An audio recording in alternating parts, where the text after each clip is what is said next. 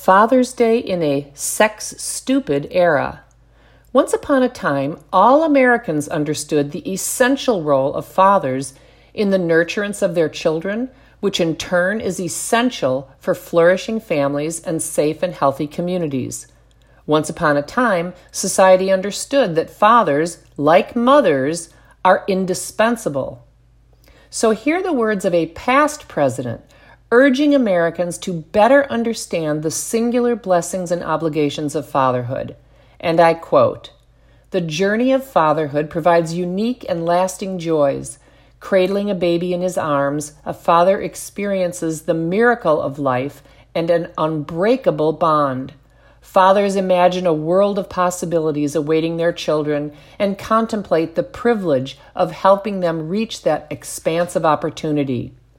As kids grow and mature, they look to their dad for a special kind of love and support. Providing these necessities can bring great happiness. Fatherhood also brings great responsibilities. Fathers have an obligation to help rear the children they bring into the world. Children deserve this care, and families need each father's active participation.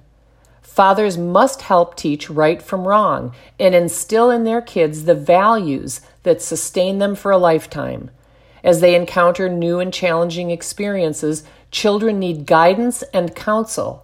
Fathers need to talk with their kids to help them through difficult times.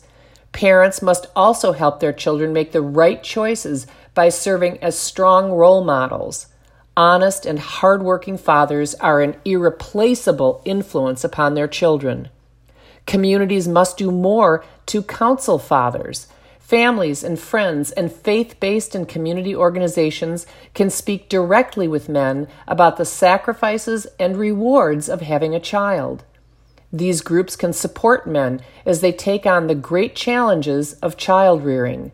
Through honest and open dialogue, more men can choose to become model parents and know the wonders of fatherhood. On Father's Day, we pay tribute to the loving and caring fathers who are strengthening their families and country. We also honor those surrogate fathers who raise, mentor, or care for someone else's child. Thousands of young children benefit from the influence of great men, and we salute their willingness to give and continue giving." End quote. Those were the words of former President Barack Obama in 2009, just 3 years before he endorsed same-sex pseudo-marriage, a form of marriage that necessarily embodies the false belief that fathers or mothers are expendable. The sexual revolution continues to spread and mutate like a virus unleashed from a Chinese lab. But the lab that experiments with this virus to increase its pernicious ability to harm children, poison communities, and destroy a once great country is not a lab in communist China. It is the academy right here in America, aided and abetted by a tangled web of insulated government bureaucrats, an insidious entertainment industry, social media behemoths that conceal their puppetry behind algorithms and dopamine hits, and the medical and mental health communities run by the father of lies. But there is light in the darkness, and that light knows truth. That light is truth, and the way and life. That light is called Abba, Father.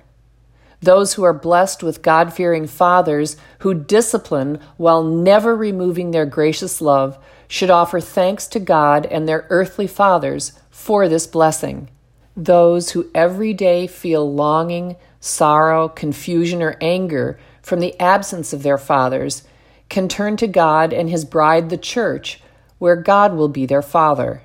G.K. Chesterton understood what Barack Obama does not. And I quote him, "The triangle of truisms of father, mother, and child cannot be destroyed. It can only destroy those civilizations which disregard it." End quote. There has never been and never will be a time in history when fathers are expendable.